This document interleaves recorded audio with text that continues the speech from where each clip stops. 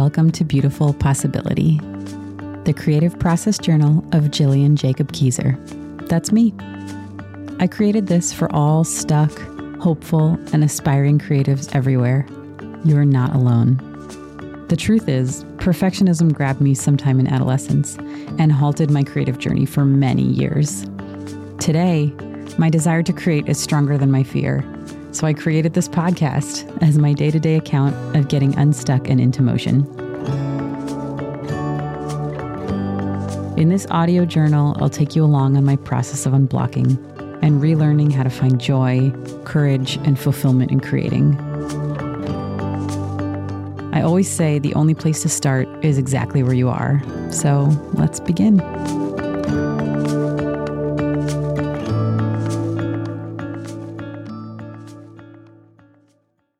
Hi, friend.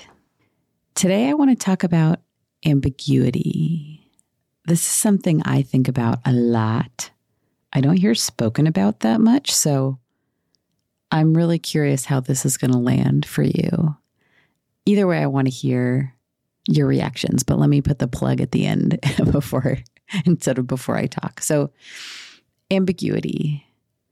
I think for a lot of us who are walking not well-trod paths in life, building our own creative practice, building our work, building our life, going and doing things that are ambitious and not in the most conventional way. So you're not going to school for the particular degree, for the particular job with the well-worn ladder to success.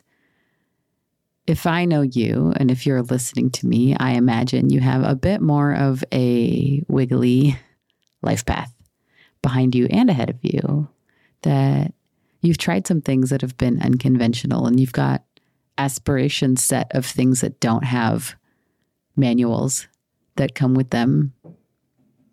You're here to do something different. And with that ambition, with that curiosity, with that creative bent to try things that you haven't done before, to build things that don't exist yet, where there is no template, comes this necessary relationship with ambiguity. Now, I'm speaking on this because I am the first person to admit that I hate ambiguity, or rather, I hated ambiguity. I am a control freak. Card-carrying control freak. I love to plan. I love a spreadsheet. I love a notebook. I love a checklist. I want to know. I want to research. I want to know exactly what's going to happen and when. So just trust that I'm not like airy-fairy, go with the flow, spontaneity. I had a friend who used to call it spontaneity, which I always thought was delightful. But anyway, that's her. That's not me. Love to plan over here. So why am I talking about ambiguity then? Well, because especially for folks like us who like control and like to plan, comfort in ambiguity can be and will be your secret weapon.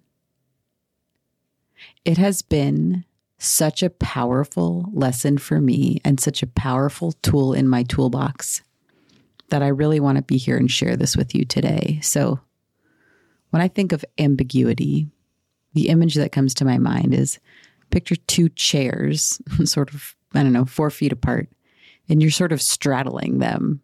You got 1 foot on each, and you're not on one and you're not on the other, and you're not in the middle either. You're just sort of holding this tension between two objects, two directions, and you can't resolve it. And that's uncomfortable, and you have to stay in that position for ? Don't know how long.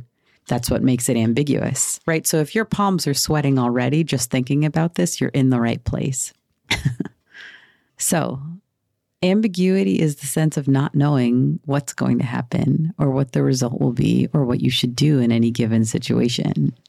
It's not a problem you can hustle your way out of. It's not a problem you can plan your way out of. The only way to get out of it is to be in it, and to surrender to being in it for as long as it takes.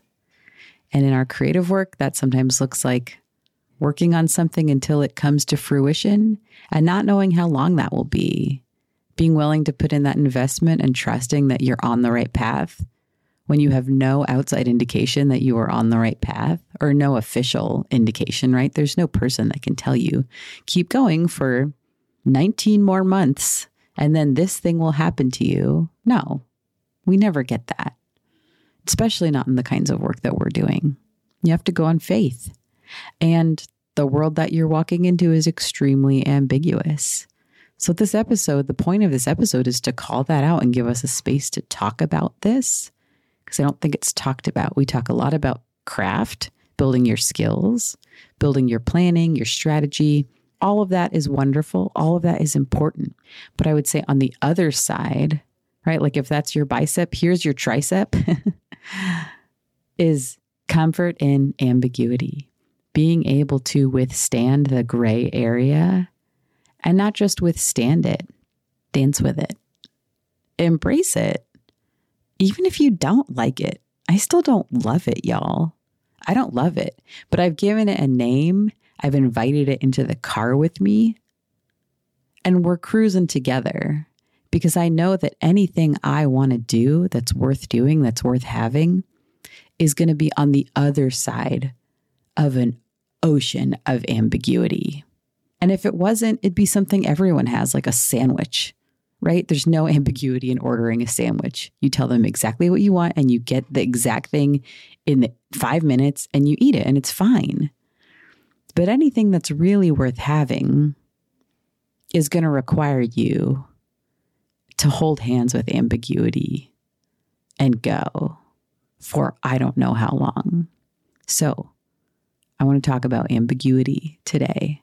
I think ambiguity is an incredible life skill, not ambiguity itself, your ability to be with ambiguity, to invite ambiguity in, is an incredible life skill that will allow you to thrive and flourish where others falter.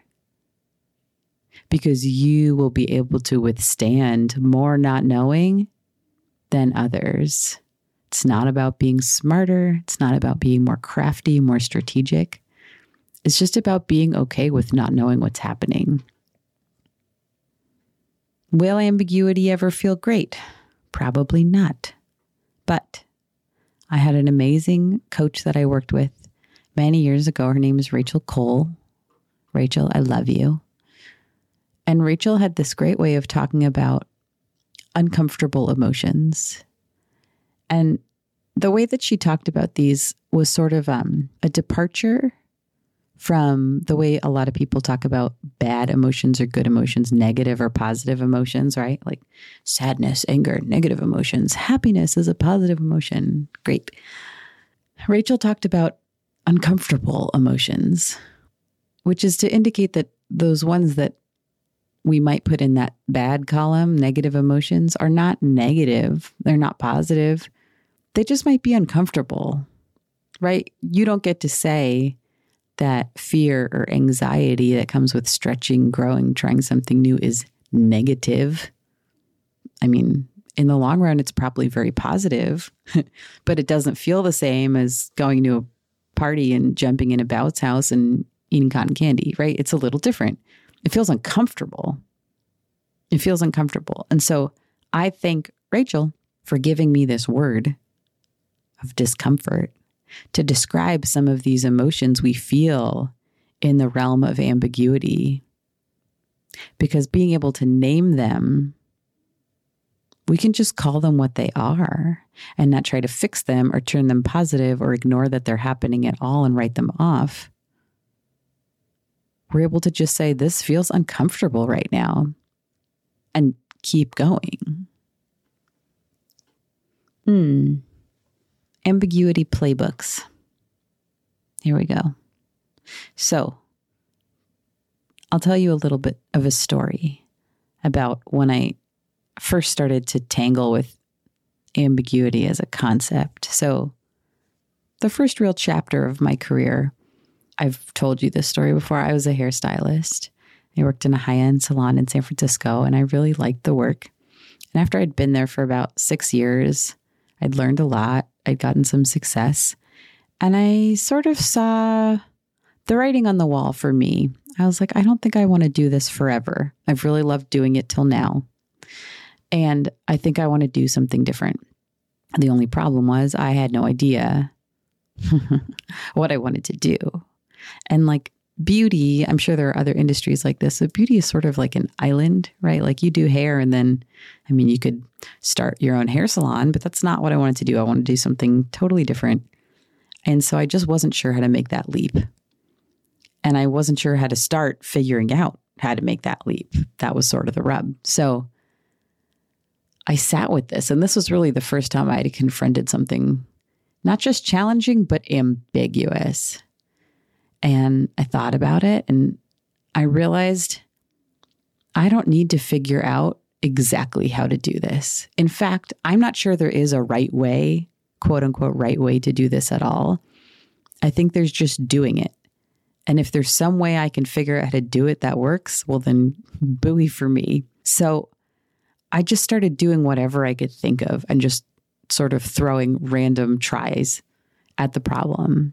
I had a client at the time who I had a really good relationship with, and I asked her to dinner. She worked in sales, and I was like, she probably knows some stuff about jobs people do.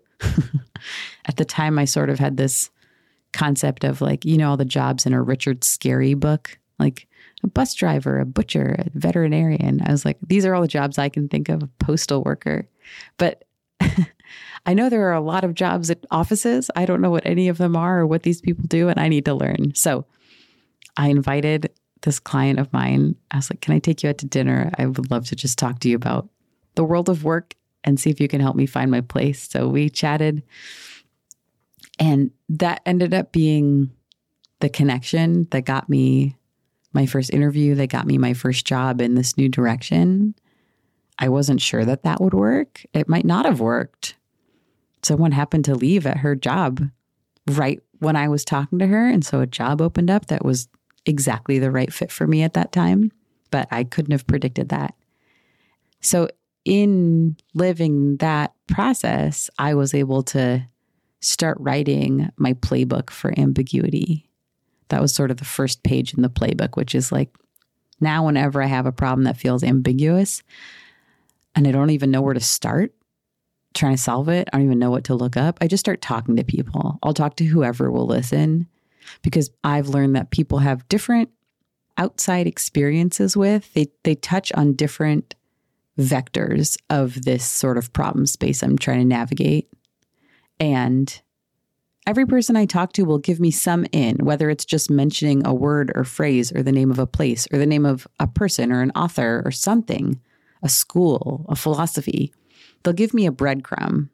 And with that breadcrumb, I can start to piece things together and get closer to what I'm working on.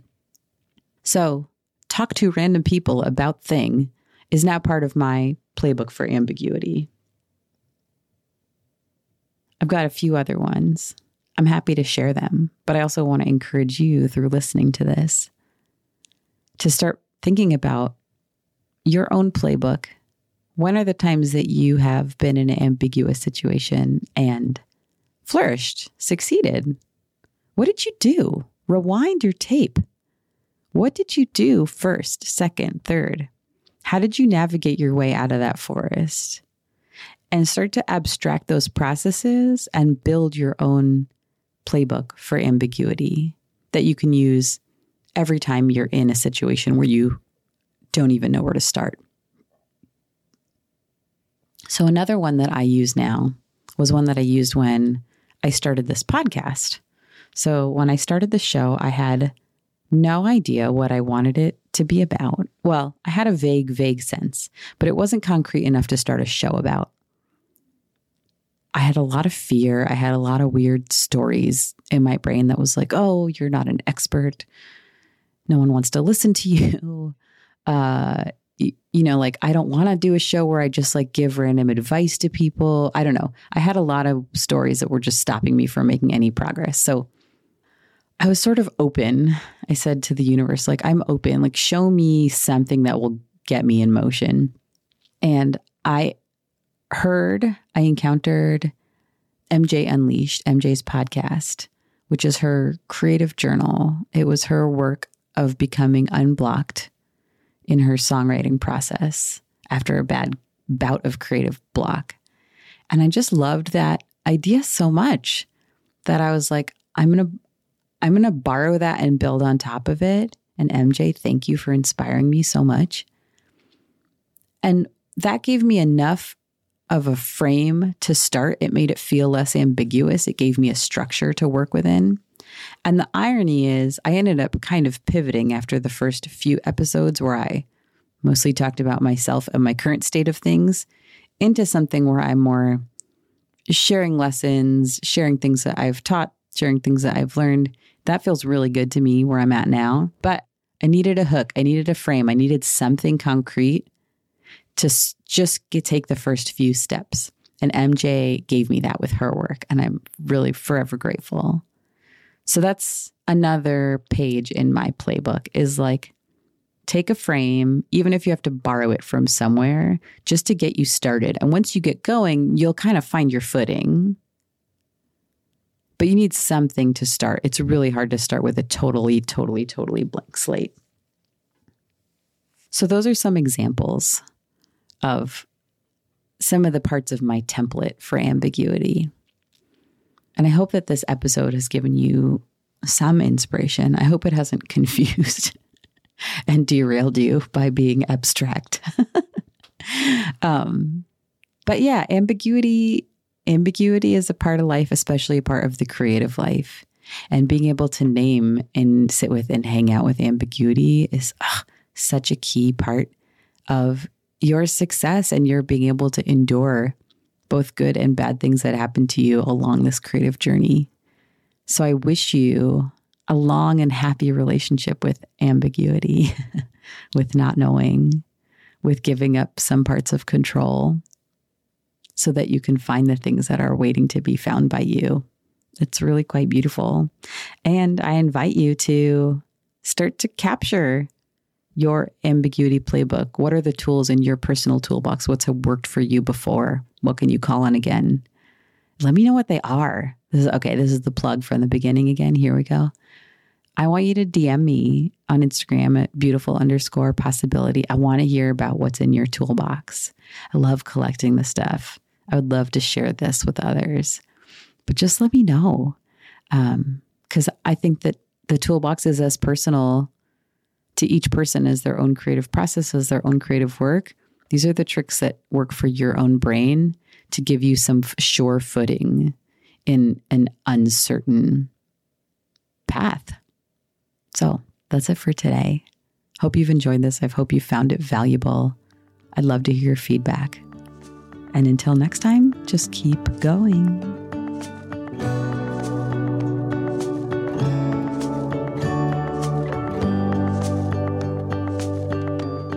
Thank you for walking this creative path with me. I'm so grateful to be learning with you. If you like the show, I'd love for you to share it with a fellow creative. And please leave me a review on Apple Podcasts.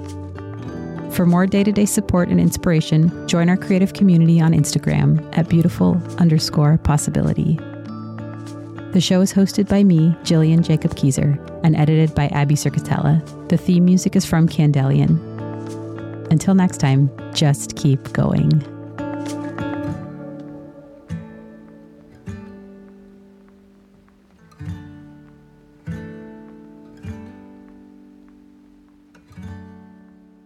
Bye-bye.